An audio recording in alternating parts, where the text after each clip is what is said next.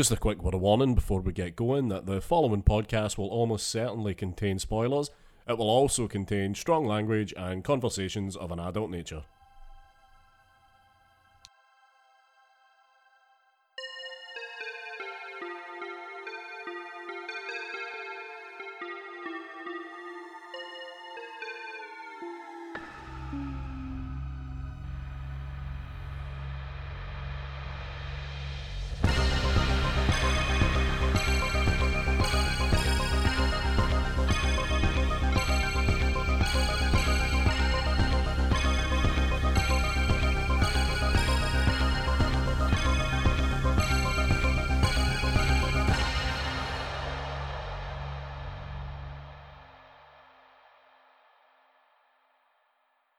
Hello and welcome to episode 81 of Strong Language and Violent Scenes, the podcast giving a second chance to films that might not deserve them. As ever, I'm Mitch Bain, I'm a lapsed horror writer and an occasional doer of musical things.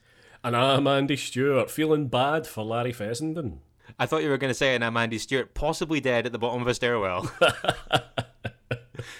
So, we did decide this week, no cancellations, no nothing, no excuses. We just decided that we were going to chill out a little bit and have an Andy versus Mitch episode. Yeah, it was a necessary thing, I think, for our mental health. I think that's probably true. I tell you though, we are in the end stages of lining something up for next week. It's going to be a lot of fun. Yeah. This is something that's been a little bit in the works, so it'll be interesting to see kind of how well it comes off. And it was my turn to pick a film again, and I went for one that you haven't seen, and I think possibly previously hadn't heard of. You're absolutely right. I had never heard of this. I had clearly never seen it if I hadn't heard of it. Interesting one, Mitch. You've gone for Dan Burke and Robert Olson's Body. Yeah. Shall I elaborate briefly on why I chose it? Yeah, Give me a little bit of information here. Let's go back to when you first saw it, how you found it, why you chose it for this format. Okay, so I saw it initially, I believe, at Fright Fest in London in 2015, and it was like an impossible slot to choose. There was 4 screens, everything had something that looked either kind of like interesting or great. Right. And in this kind of like rooting for the underdog thing, the synopsis for this just kind of piqued my curiosity, and I decided to not only go for it myself, but also managed to convince like 3 or 4 other people to come with me. I really liked it. I thought it was a really, really interesting film. I like that it does so much with such a simple idea and so little. Mm-hmm. Can I ask what the other 2 or 3 people you took with you thought of it? They all liked it as well. Don't mind telling you that I liked it the most out of the 3 of us, I would say. But sure. I didn't have anyone. I didn't have anyone be like, I missed X film and you were responsible. So it could have been worse. Right. Sure. Sure. Yeah, it's a look at the draw at a festival anyway. I mean, you go to see. I always try to take things I go to see at face value, and then not think about what I'm missing to see something. Particularly at Fright Fest, it's not so much a problem at other festivals, but it's kind of so you don't get that I missed out on this guilty feeling that you just can't shake for the whole weekend because you feel like you missed something awesome. Yeah, it is. It's always a frustrating thing, but yeah, this is one of those things. So this was the only time I think this ever screened on a cinema screen in the UK. It literally showed at Fright Fest on the Saturday and came out in DVD on the Monday.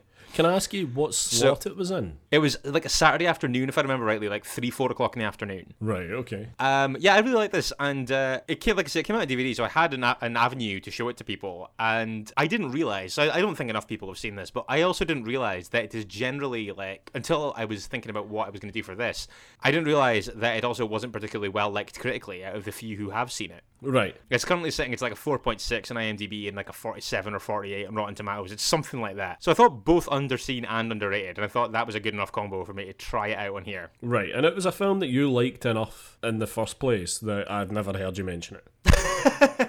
Okay, settle, dude.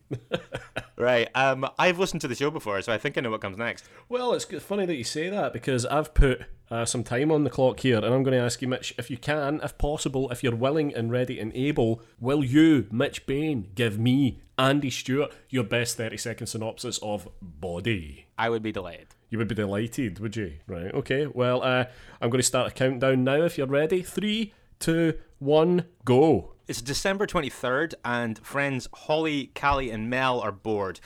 To kind of kill time, they go to Callie's aunt and uncle's house, which she knows will be empty. They go there, it's huge, they start kind of clowning around. At one point, Holly realises that it's not her aunt and uncle's house. It turns out to be a family that she babysits for. An unidentified man, played by Larry Fessenden, enters at this point. A struggle ensues, they throw him down the stairs and appear to kill him. The rest of the film plays out as a kind of morality play because you have three people who have killed one man Time. when they've basically broken out into a house. Wow. I think for scene setting that wasn't too bad. I think you hit most of the points there. I think I don't really think you missed anything out because it is quite a slight story. It's kind of frugal storytelling. Yeah, I think that's one of the film's strengths in my opinion. I think once you get past the main setup, which I think is about the 20-minute mark or so, the remaining kind of 55 minutes of this, there's not an ounce of fat on it. And I think that the reason that that's a relatively easy film to do a 30-second synopsis of is that the setup is what you have to spend the time on, because you get kind of spoilery after that, because it kind of just sets up this fairly simple conceit and just feeds you twists every 20 minutes or so. Also, as you mentioned, coming in at a slight and tight 75 minutes. Yeah, which I think, you know what, there's room in the world for those. That was one of the deciding factors in me checking it out, I think. Get it out of the way, get to the pub faster. Well, maybe. But yeah, this one opens with a panicked 911 call, or at least it appears to be a panicked 911 call over the opening credits. I don't mind this, and I like the way that it cycles back to it at the end. Yeah, but sure. I don't me particularly like this whole kind of like, and it doesn't come up, but you know it's basically that, where it's like 4 hours earlier. I mean, I didn't get that at all. I'm happy to tell you that the film kind of wrong-footed me until a certain point, and I was like, right, okay, that's what that was all about at the start then. Oh, yeah, right, okay. Right, I see. No, I think there's like a line in the Rick and Morty episode where Morty says that a story shouldn't start where it gets interesting. It should start where it starts. Okay, cool. Yeah, I totally get that. Yeah, a lot of films do that actually. They jump right in, like in the immediate aftermath of some action. Yeah, or just like right before a crucial moment. Yeah, kind of you join the film at like a Mexican standoff. Absolutely, yeah, exactly that. And I kind of, and I mean, I think that this, to be fair, it's not a particularly egregious example of it here. I don't think, because No. it doesn't give very much away at all. But I think watching it again and knowing what was coming, I kind of sigh a little bit when I realise that's what they're doing. Yeah, and by the way, I just want to mention this week's minisode was the first minisode that we put the festive opener back on it. And this, I totally forgot this is kind of a Christmas film. I mean, it is a Christmas film. They make a big point of the fact that we're coming into Christmas.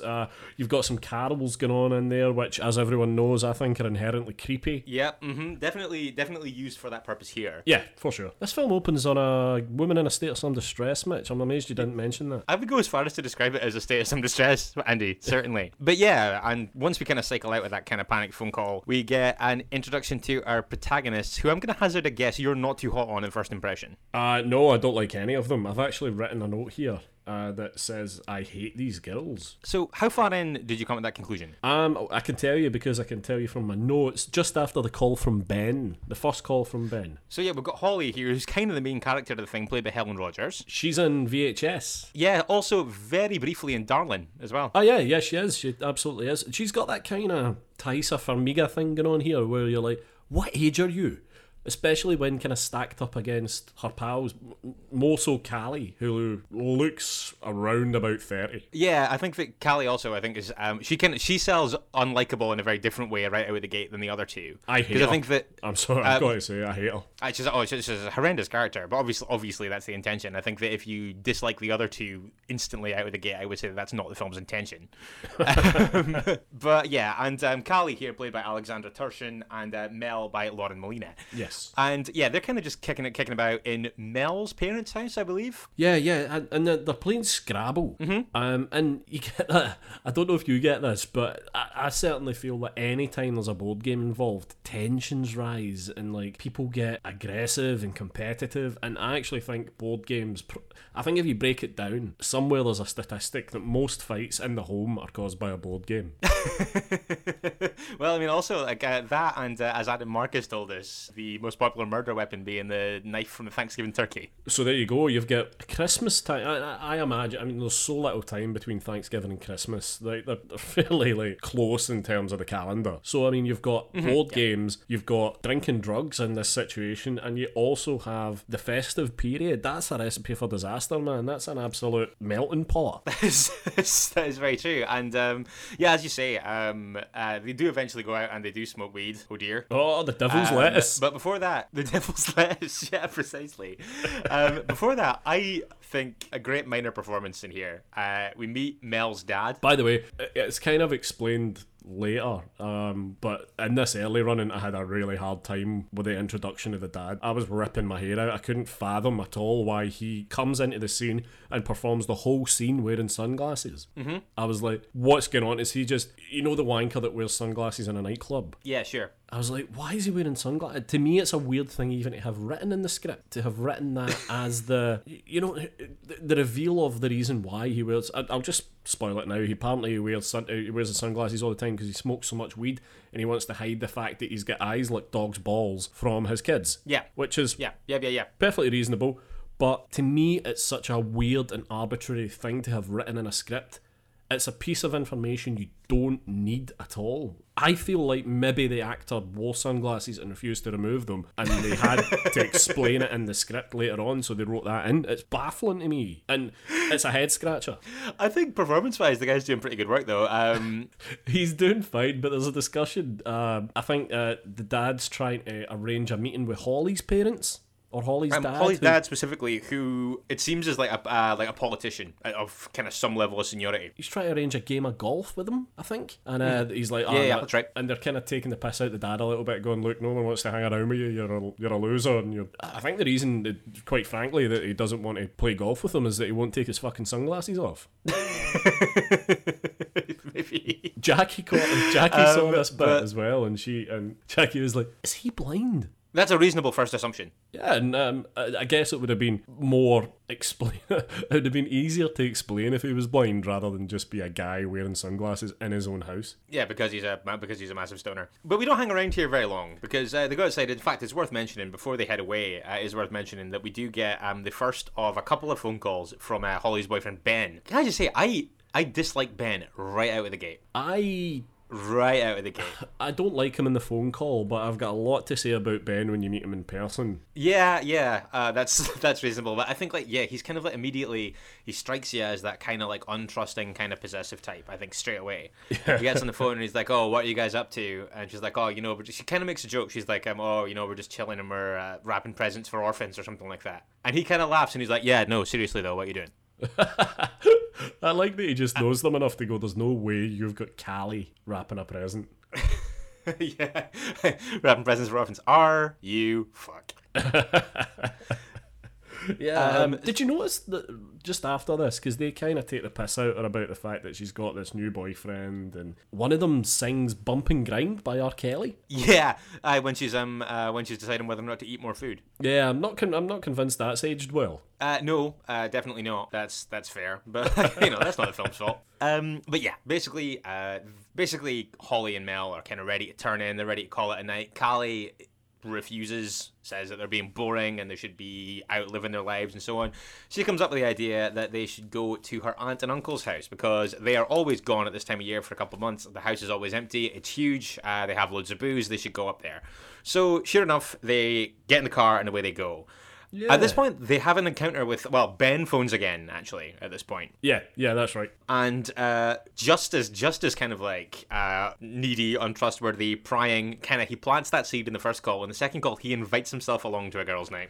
Yeah, and there's a bit of consternation amongst the girls about the fact that essentially what Holly's done is given the thumbs up to her new boyfriend, intruding upon their girls' night. I think that is a reasonable gripe to have with her at this point. I think that's a weak move on her part. 100%, and it works the other way as well. Have you ever had, you're having a boys' night, you've got your mates round, and then one of their girlfriends turns up, and you're like, huh. To look at that from my perspective as well, right? So, if this was me, and it was my girlfriend and a couple of her friends, I would not assume that the rest of them would want me to be there. No, and I would also, and if it was me, I would say, do you know what? You're with the girls, we can do this. We'll do this tomorrow. Or... Yeah, literally any other time. Yeah, I'm not going to come out in the snow and the cold and come and intrude upon a night with people I don't know, crucially. Yeah, this is the thing. It's like he isn't just like, oh, they're at the pub at the bottom of the street, do you want to come out? He's like, oh, I'll drive 45 minutes in the snow to the remote country mansion that you're at to come and intrude your girls' night. It's like an incredible amount of effort to horn in on something that has nothing to do with you, in my opinion. On the way here, they encounter and kind of shun this disheveled looking bearded man who On first approach, when I saw this for the first time, I was certain that he was going to be the cabin in the woods archetype of the Harbinger. The Harbinger, yeah. I thought he looked a lot like the old guy from Home Alone, the South Bend shovel slayer. Oh yeah, I hear you. Yeah. But this is a character who's introduced and doesn't really have any bearing at all, but they spend a fair amount of time lingering on him. Yeah, it's kind of like a lead-in for a joke, and they talk about it for quite a while, but he's gone and never comes back. Yeah, he's referred to as the creepy beard man. And now, is that any beardy guy? I mean, are you a creepy beard man? A CBM? I wouldn't like to think that I'm a CBM. I wouldn't like to think that I've been branded one too often. And I think in instances where I have, I can credibly defend myself. Certainly hope so. But yeah, no, I think creepy beard man. We know nothing about this guy apart from the fact that he likes having a fair bit of face foliage, and I think it's unfair to profile him in that way. Yeah, and he's also got quite a mane of hair. Yes, very true. Yeah, I feel like we're spending too much of a surplus of time on this guy in the same way that the film does. They get there, first sign of something not being immediately right. Callie doesn't immediately know where the key is, although I don't think that you would spot that on first watch. No, actually, what it got me doing was I was thinking that this is the moment where things were maybe going to take a weird turn. Like, I was like, ooh, how's this going to play out? She expected the key to be in one place, but it was in another place. Is somebody already in the house? Okay, yeah. I hear that. That would also have been a kind of an interesting way for it to go. But ultimately, she finds the key. They go in there, and the house is pretty insane. I don't know where they found this house. This actually might be a good time to talk about something really quickly that I meant to touch on in the intro. Everything about, and I know that this is a really common thing, right? Uh-huh. But everything about the DVD release of this in the UK is horrendous. Oh, right. Like, okay. the actual physical product is one of the worst things I've ever seen. It completely missells the film, in my opinion. Can I ask you, is it the film title the same on the box? Yes, the film is still called Body, which is about the only thing that it gets right. Is the box art insane? Yeah, well, I'll tell you, right? So basically, this is on the internet. Go find it. It's dreadful. And I mean, if you look around, the annoying thing is that there was loads of really good artwork for this film, like loads of really cool artwork, I thought. But what you have in the UK release, I don't know what it's like everywhere else, is that you have a stairwell that is not the stairwell from the film. Sure. Standing atop the stairwell is what appears to be about a 10-year-old girl in a dress with Helen Rogers' head photoshopped on top of it. In the bottom of the frame, a hand is like reaching up the stairs as if trying to grab her leg, which doesn't happen in the film. At this point, I'm going to spoil that the titular body is Larry Fessenden, right? But we'll get to that. Right, sure, yes, yeah. On the back of the DVD, there is a house, which is not the house from the film, with a dead body in the back garden, which is not where the body is in the film, and the body is not Larry Fessenden. Also, I'd like to draw attention. I've just googled the box art there that you're talking about, and I can see it's pretty bad. But there's also a quote on there from Alan Jones from Fright Fest, who calls it one of the year's darkest and most gripping thrillers. I think it is really dark, but we'll get to that. I think it gets into extremely dark territory. But they get here. This house is pretty great. They as is the kind of the car collection that they happen on. They play safe, and instead of joyriding one of the cars, they joyride a golf cart, presumably what they use to navigate this massive estate that they live on. I think as well, part of that is maybe Callie, who, as we kind of gather, is very devil may care. I think that was her maybe not knowing how to get access to the cars. That's fair. Her kind of covering herself, her kind of covering up the lie kind of thing. Yeah. It is now Christmas Eve. Midnight passes while they're kind of clowning around. At this point, right, so I know that you said out of the gate you didn't like any of the characters. The car journey, I think that one of the reasons why the talk about the Harbinger guy and a few other things are played out a little bit longer than they might be in the car is that there's not a massive amount of story to this film, which I don't think is to its detriment. But because of that, there's not a great amount of room for you to learn stuff about the characters. I think that the reason that you see them clowning around for so much time at the start here and kind of chatting away in the car is because in a film this short, you need to have something that gives you some room to learn something about them and invest in them and figure out who you like and don't like. Yeah. Having now seen them for, I guess, what's approaching 20 minutes, because I'm pretty sure the 20-minute mark is where it kind of takes a turn. Do you like them anymore? Any of them? No, not especially. I'm finding, and although it's fairly apt, I'm finding the stoned voice of particularly Mel irritating. Mm-hmm. Yeah, that's fair. I'm like, oh god, right, okay, I get it, you're stoned, fine, great. What I did like, and as much as I don't like carols, and I don't know if these are the real lyrics, but there was a moment in one of the carols where the lyrics changed very much to talking about Jesus' dick. I'm no model Christian, but I don't believe those are the original lyrics. No, I mean, if there's any kind of priests or nuns or anybody out there that wants to reach out and tell us whether or not those are the actual lyrics, then yeah, please do. You're looking for clarification on whether "God Rest Ye Merry Gentlemen" is about Jesus' penis. Only seemed to be one verse. I mean, if we don't ask, how else will we know? Yeah, I don't think the whole song's about Jesus' dick, but it could be like a bonus content, like the 12-inch version. Good night, folks. I've peaked. And that's that. At this point, we get a kind of montage of them clowning around in a very wholesome fashion inside the house, including kind of playing this kind of shooting game in the apparent arcade that is inside the house. Oh man, it's like Josh's house in Big. I always wanted his house with like bunk beds and a loft and like toys and games. Yeah, exactly. And at this point, Holly goes to the bathroom and makes the surprising discovery that if both Callie and the family photos are to be believed, her aunt and uncle are of Asian extraction. Yeah. Every photo in the house is of like an Asian family having like those really cringy family photos. Yeah, and given that Callie is white as the driven snow, this seems to not quite top up. Yeah, she's very waspy. Fair, yeah. So while Holly goes back and confronts Callie about this, a car pulls into the driveway, an unidentified motorist arrives. Yeah, Mystery Fessenden, as it'll turn it to be. He's arriving while Callie's spinning this web of lies about how the owner of the house was an adopted cousin or something, and like this lie is so flimsy it doesn't hold up under any kind of scrutiny for very long at all. And she eventually kind of admits that she used to babysit someone who lived at this house. Yeah, and she knows that it's vacant for months at a time because they always go away around the time of Christmas. So Callie and Holly obviously understandably very annoyed and want to leave. Callie seems amenable to doing this, but at this point, an unidentified man, played by Larry Fessenden, enters the building. They try to run past him, a struggle ensues, and ultimately I believe it's Holly that kind of like accidentally or inadvertently pushes him down the stairs. Yeah, I kind of, at this point, I firmly believed that Fessenden would, after this point, because my note goes, yay, Fessenden, oh. Because that's kind of, at this point, that's his exposure in the film. And I firmly believed he was going to play a dead body for the rest of the film. Yeah, I mean, and with good reason. And I mean, I think that like it's good that you thought that, because I think that obviously, and we're jumping ahead a little bit, but when it turns out that he's not actually dead, I think that it's a great way to shift gears. Yeah, like I think it works really nicely. But yeah, so basically, as it stands at the moment, what you have here is Holly, Callie, and Mel, who are in a house they have no business being in, with the dead body of an unidentified man at the bottom of the stairwell. Now, did I miss something? Do we actually find out who Fessenden is? We later find out when he kind of comes to, he explains that he is the groundskeeper. Ah, right, okay. Yeah, I must have missed that little nugget of information. It doesn't really change the fact that he's turned up at this house and been confronted by these three girls and being thrown down the stairs to what, on the surface anyway, is his death. Yeah, it appears to be his death.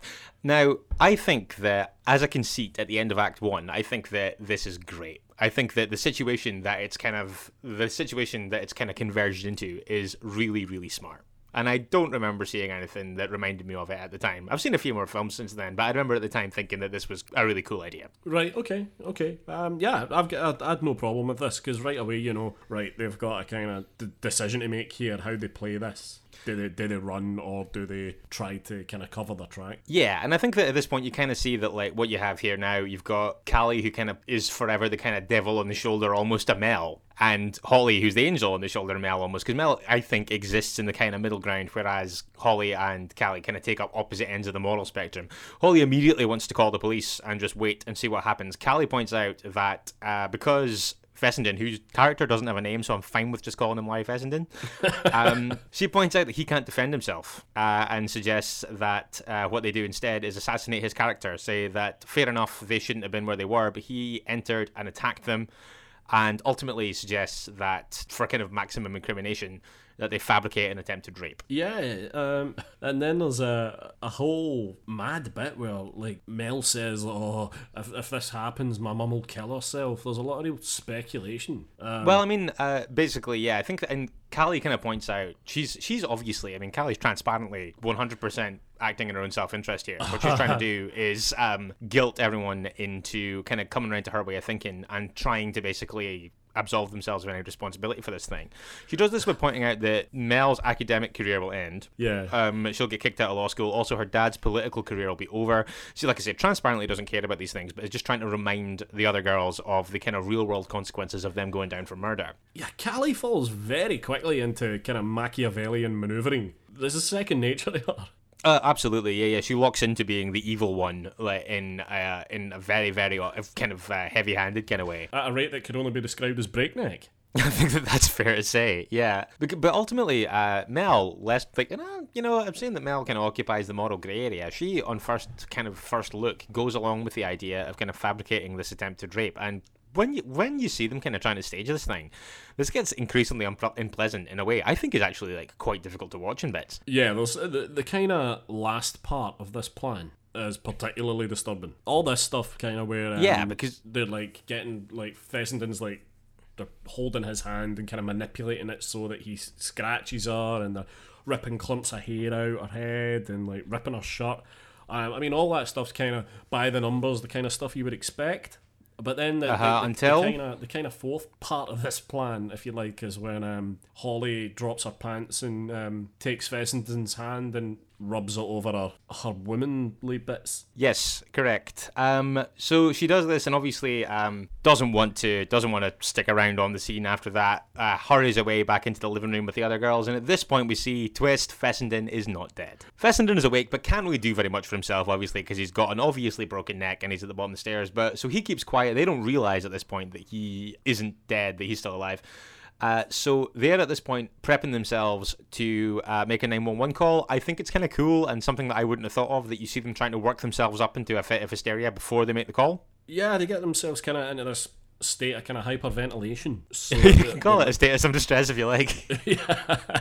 But they kind of make sure they're hyperventilating and they're panting and they're clearly kind of freaking out, rather than, because you do hear about this, and anyone who listens to anything to do with like true crime knows that quite often the downfall of the killer is they place a call, the cops turn up, and they seem surprisingly cool and not really that fussed about it, or in some cases the performance they put on is staggeringly bad. Yeah, I think this is a cool detail to include. I think all these little tidbits, like the plan they put in place to kind of reinforce the story that they're going to tell, like kind of to put their narrative in place. I think, I think it's all quite nicely put together. All this stuff's really cool. I actually thought that when she's kind of using Fessenden's hand between her legs, and then she goes away and you see that he's awake. Certainly when you see him at first, he has a look of real menace about him, and I thought, well, fucking hell, he's going to be getting back up here. He's got revenge on his mind. But no, they flipped it again, and he's very much paralysed. Yeah, I think it would have been interesting if he'd interacted with them more, and it had been him kind of trying to turn them against each other and kind of use the situation to his advantage or something. But I think that, yeah, when he wakes up and when they realise he's awake, because obviously right before they make the call, Holly hears something and they go and investigate, and it's this point where they actually talk to him. And I think it's this point where you find out that he's the groundskeeper. I think Larry Fessenden's great in this film for as much as he has to do. I think Larry Fessenden's generally great. And obviously he's got, an incredible amount of credits now, and I think that every time he's in it, whatever he's doing, every time he's in something, I think he brings a kind of gravitas to it, and he does this with very little, because he does spend literally the entire film on his back. Yeah, more or less. And I think that he's immediately sympathetic here, because he doesn't accuse anyone of anything or anything like that. He just immediately asks, has somebody called an ambulance, is somebody coming to help me, and stuff like that. I think that Fessenden, again, I think he's very sympathetic, but also extremely uncomfortable to look at every time he's talking. I agree, and it's kind of made worse by the fact that this is a guy who's pleading for his life constantly. He's constantly pleading and begging for help. It's so difficult to watch these girls just walking away and essentially going and sitting in another room and hoping that he dies while he's desperately trying to kind of get the point across that he's in a lot of pain, clearly, and he really needs medical assistance as soon as possible. It's a horrible thing to watch someone just beg for their life and know that that's going unanswered. Yeah, it is. It's really. I think it's a really unpleasant passage in the film, but also it does kind of add this extra kind of this kind of ticking clock element. Now, Holly wants to call an ambulance and run at this point, which I think is the first kind of like chink in the armor of her kind of moral compass, if you like. Sure. Yeah. Because at this point she's kind of trying to bail him out, but also bail themselves out. But a new plan is needed regardless. Callie wants to wait it out and leave him to die, which I think is the worst option. I'm telling you, man, she's like the most reprehensible option there is. She is. But yeah, you kind of get this kind of time passing thing where they're kind of sitting trying to kind of figure it out. Holly goes to check on Fessenden sometimes, but there's been a passage of time. He's still alive. At this point, it seems like, I think, Holly's kind of clinging on to kind of being the status of the one that you're supposed to root for in the group, when Callie and Mel are both kind of just waiting for him to die. I mean, Mel's not really doing anything. She's almost teetering on a state of like catatonia. Do you know what I mean? She's just a second away from breaking down, I feel, the whole time. Whereas Holly and Callie are a bit more grounded and stable, but on total different ends of the spectrum. Yeah, I think that's fair. I think that Mel kind of she's not delirious. I think catatonia is not a bad way of putting it. Actually, it's like she's in this kind of permanent glaze almost. Yeah, definitely that. Yeah, but Callie tries to pass the time and chill everybody out by giving some helpful little tidbits about the nesting habits of bald eagles. Yeah, exactly. Right, I have a question for you at this point. Oh, sure, fire away. When they heard the noise outside, had you forgotten that Ben was coming? I had. Yeah, I had, because I had pretty much forgotten about Ben, because until this point, he's a voice on a phone. And to me, the brother turning up would have been less of a surprise. Fair one. Yeah, no, I totally forgot that Ben had been invited there. But as you know, I have a very short memory and I never see anything coming, so I was just curious if you had picked it up any more than I had. No, I had forgotten it. I think in amongst all the craziness and plans to get away with murder, essentially, I had forgotten about the imminent arrival of Ben. Yeah, I mean, it's Chekhov's Ben. Never phone a Ben in Act 1, you don't use in Act 3. Never phone a Ben in Act 1 that doesn't turn up and turn out to be a terrible actor in Act 2. Right, okay, yeah. I suppose that now's as good a time as any to talk about that. You don't want an extra pair of hands in this situation. No. You don't have to bring someone into the situation and desperately try to I mean, it's an interesting tableau to open any door to. That's certainly true, but I think that this is more of a too many cooks spoil the broth than a many hands make light work situation. 100%. But my first thought when I saw Ben was, oh, get a load of this guy. What the fuck age is he meant to be? Is he a teacher? Like, I was like, this guy is pushy. This guy's age is with me. Oh, what are you girls up to? Oh, hi, fellow kids. The first thing that I wrote down when Ben appeared was Ben! ! Not what I expected him to look like. No, nor I. My mind was more blown by the arrival of Ben and his appearance than any other thing that happens in the film. I think that Callie makes a massive tactical blunder here, because if I was her, I would be trying to get Ben to leave in the most understated and kind of least dramatic way possible.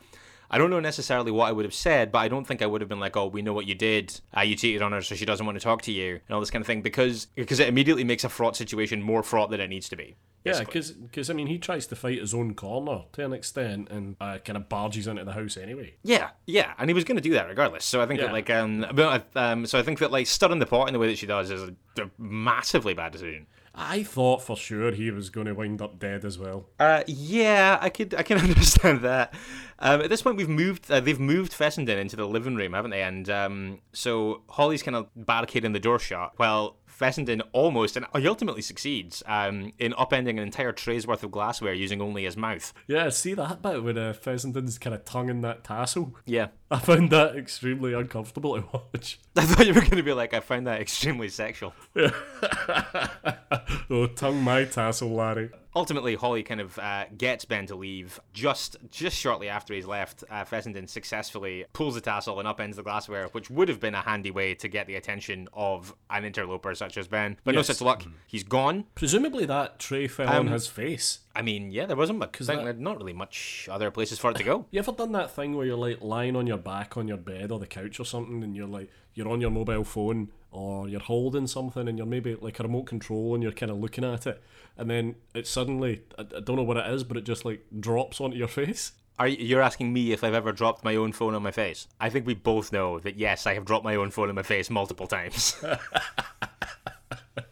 Sure, sorry Mitch, I forgot who I was dealing with. Yeah, exactly. Yeah, I forgot that you had Samsung imprinted on your forehead, like some kind of corporate brand in a kind of futuristic dystopian movie. This is just a permanent phone-shaped bruise on my forehead. At this point, obviously, Holly had been saying that she'd trusted Fessenden and saying the fact that he wasn't going to give anything away or anything like that. At this point, Callie thinks that this is now patently bullshit, obviously. She wants to kill him. While I don't agree with Callie's decision to proceed to murder, I kind of have to agree with her assessment that there's just about no way he wouldn't tell. Yes, I think that our solution is too extreme, but I think our reasoning is sound. Sure, yes. So at this point, she presents the kind of ultimatum as being either take action or turn themselves in. And at this point, Callie is overruled by Holly and Mel, who both say to turn themselves in. At this point, Holly and Mel make the extraordinarily foolish decision of letting Callie self-appoint herself as being the person that's going to make the phone call. So she disappears off into another room, leaves her phone in the kitchen. Holly and Mel have this kind of wistful conversation about the fact that they've basically fucked themselves for life. I don't mind watching things like this, and because I mean, obviously that sounds like a criticism, and it's not at all. I don't mind watching films where characters don't do the sensible thing and don't do the thing I would have done, because it's arguable that for quite a lot of this, they're not presented as being the smartest. I mean, they keep early in the film, they keep telling you how kind of drunk and fucked they are. So perhaps there's some chemical issue at play here where they're maybe a bit fucked and therefore not making the clearest decisions. Yeah, I think I think that the kind of some of the blunders that you see them make and things like that, I think that they kind of track as presented. You know what I mean? Yeah. And I think that this is kind of one of those, but it's all too late. Callie's barricaded the door, and this time we really do say goodbye to Fessenden. How bad is Callie at this that she... I mean, the first thing I would do is if I was like, right, well, I'll go and make the call, I would hold my phone up and I'd do a little wiggle of the phone, and then I'd go out the room with my phone in my hand. Surely that's misdirection 101. Certainly don't leave your phone in the room where the two people are sitting. Like, don't do that. Yeah, because you're not going to phone from the house phone. It's very true. Who uses you a guys house wait phone? here. I'm gonna find the landline phone. I know. Ooh, retro. So he's gone at this point. She's smothered him with a pillow. He is dead. Horrible. She kind of reframes the narrative at this point, and says that it's time to leave him where they found him at the bottom of the stairs, and leave. Yeah. Mel crosses to the dark side at this point. She wants to go too. And Holly, kind of in reaction to this, kind of looks like she's going to go along with it, tries to break for it.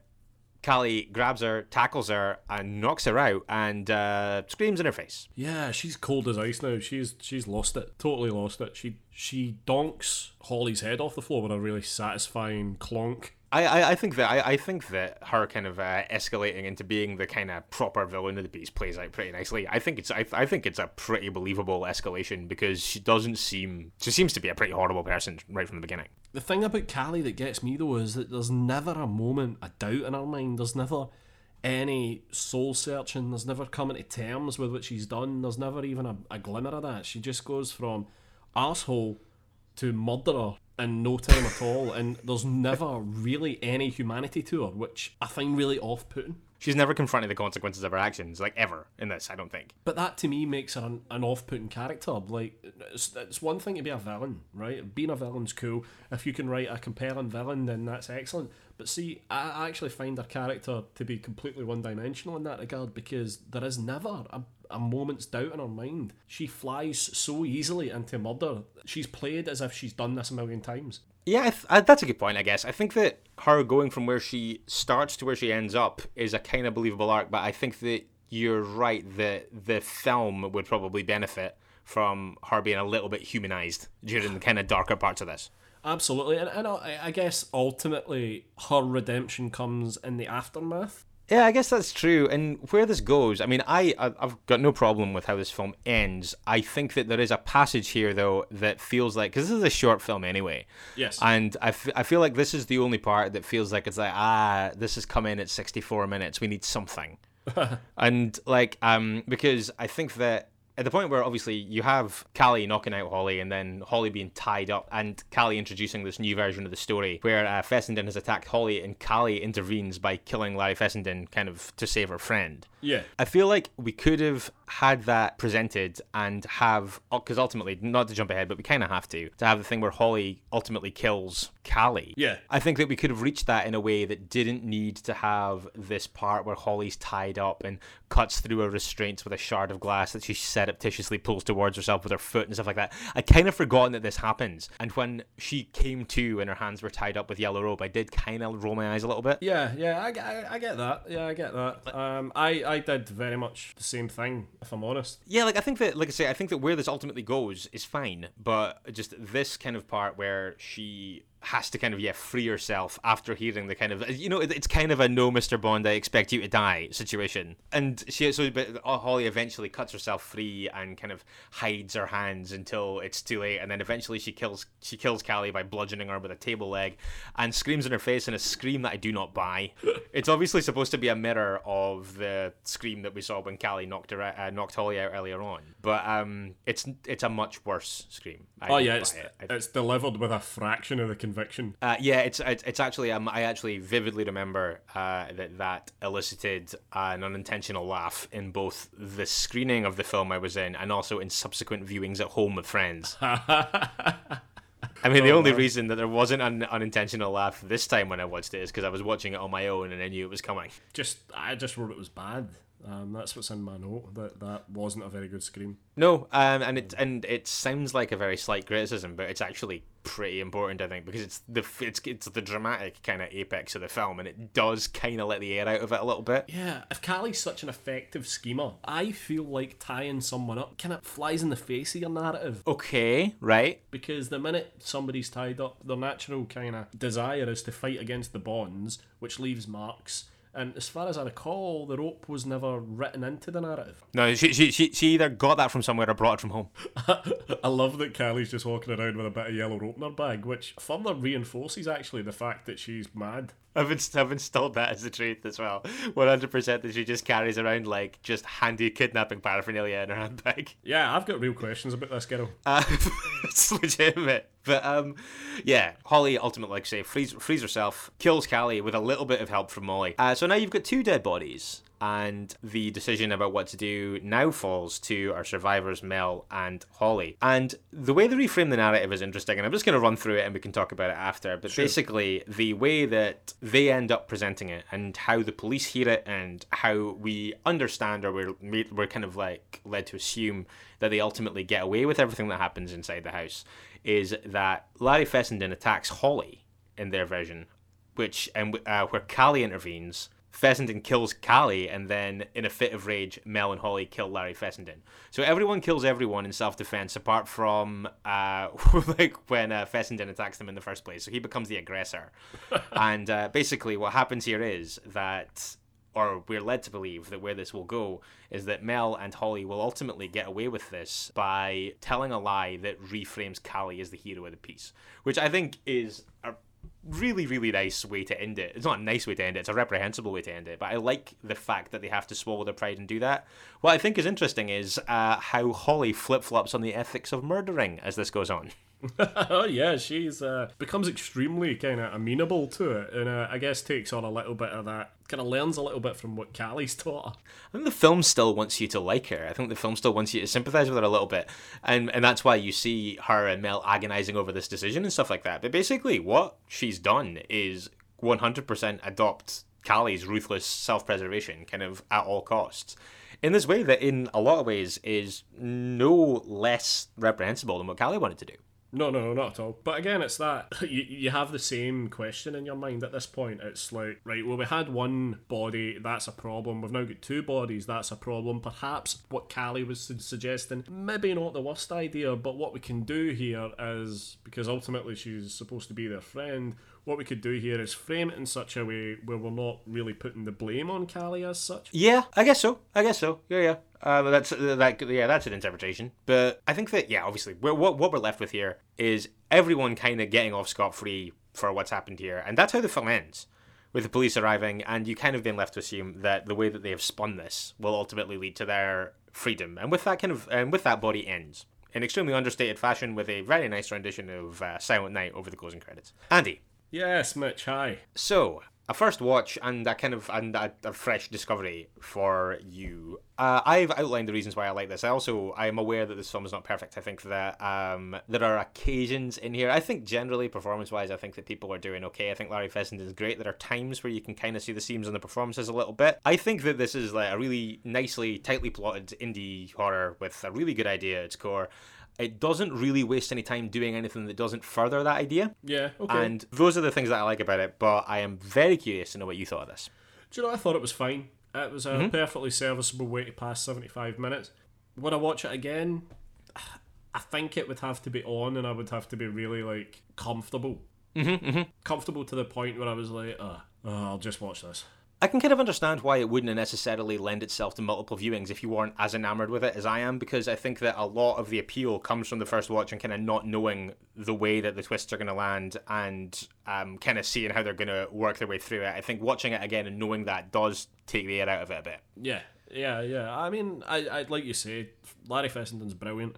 I thought Ben was shocking. I didn't really believe the girls as friends. Oh, that's interesting. They felt like hires rather than people who felt like a cohesive friend group. I think what it maybe reminded me of a little bit is when you see, like, when I Go Home for Christmas or something, say. Right. And you see, everyone comes home for Christmas and everyone goes out, and then everyone has these kind of, like, slightly awkward encounters with people that they went to school with and stuff like that.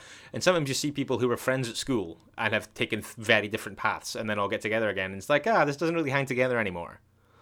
And that's the vibe that I get. I think that when I look at it and I look at them, it kind of feels like you can kind of see this bare bones of how they get along. And I think the film invests just enough in their kind of banter for that to kind of get over the line. But I think it looks like they're on the verge or in the process of growing apart, I think. But I totally think that you just not buying them as a friend group is as legitimate a read of that. Yeah, but I mean, I didn't mind it. I've seen, in fact, I love films where, not for a minute do I believe the central couple are a couple. I love films where there's friend groups where people like that, kind of like this film where people are clearly 18 and then the top end of the friend group's 45, but they're supposed to be 18. And I'm like, right, hang on, there's no way these people are friends. And then you get the top end of the group who's like a rich bitch, and then the person down at the bottom who's like a geek, and you're like, nah, they don't hang out. It doesn't happen. Like, these people are not friends. And it pulls me out a little bit, and it does a little bit here because I'd never buy that they're friends. Yeah, that's fair. That's fair. But do you know, I didn't mind it. It was fine. Would I recommend people watch it? Nah, if it's on, watch it. But I wouldn't suggest you kind of drop what you're doing and go and watch Body right away.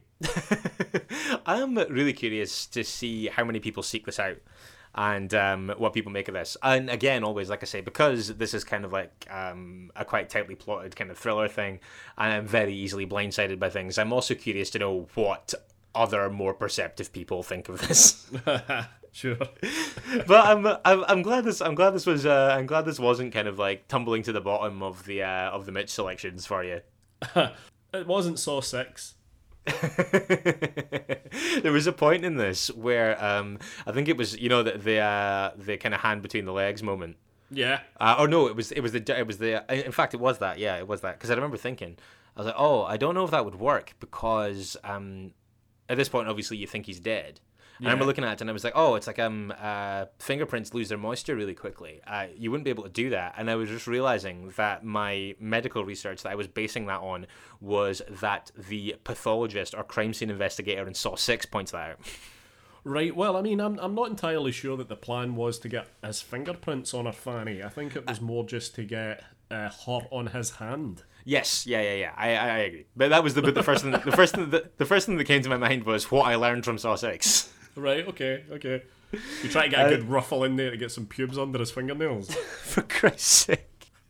Yes, that. But it's worth mentioning, by the way, that the guys that made this then went on to make Stakeland 2, and they've just done Villains with Micah Monroe, which came out this year. Oh, that's pretty cool. So, I mean, they've gone on to bigger things. Which is, that's pretty cool. You know what? It's terrible. I did not investigate that before I did this. Yeah, I noticed that when I actually settled down to watch this and I pressed play on it, I thought, there's a second director that Mitch didn't mention when he decided to do this film. That's on me. I'll admit that. Yeah, so sorry to Robert Olsen. Yeah, sorry for getting your name taken off you. Sorry for Alan Smithying you on your own film. But I think that's just about all there is to say on Body, and I am very curious to see who out of the listeners seek this out and get in touch, and I'm really interested to find out what people think of it, because I do think it's underseen, I do think it's fun, and I do think that I'm pretty confident, based on what we know about some of the guys' taste, that I think that this will go over pretty well with some people, and I think other people probably will find parts of it maddening for the same reasons that you did. Sure. But there's only one way to let us know. Well, in fact, there's loads of ways. You can get in touch on a variety of platforms, Facebook and Instagram, or Strong Language Violent Scenes. You can tweet us as well at Strong Violent PC, and you can, of course, also email stronglanguageviolentscenes@gmail.com. Yep, and as you know, you can go onto our website, strongviolentpod.com, where you can find a non-exhaustive list of all the listening platforms. You can also find a link to our TeePublic, which is still undergoing a sale. I can't stress that enough, that you can still get t-shirts for $10 on there. You can also find our live dates as and when they're announced. And yeah, just about everything. You want to find a little bit out about me and Mitch, there's little bits on there. And of course, we will be back on Monday with another mini-sode for your ears. We'll be doing all the usual stuff. I will have watched the Shockwaves 100 film by then. I promise we're in the end game of this thing. I'm determined to not flop at this point, not fumble. Going to make it over the line. We'll also, of course, be talking about what else we've been watching besides Body, and taking a look at your feedback if there is any. So get in touch so that section can still exist. And of course, we will be playing another round of Mitch's Pitches and letting you know everything that you need to know for episode 82. Yeah, and if you just if you're feeling generous, please pop onto your podcast provider of choice and give us a follow, give us a like. If you're on iTunes, please leave us a review, because it goes a long way to kind of boosting our profile and kind of getting us new listeners. Sure does. Yeah, no, that'd be great. Go on.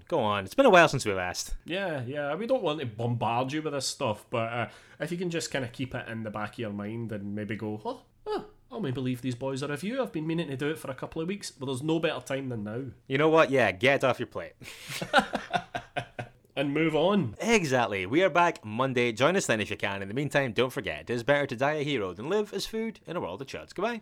Bye.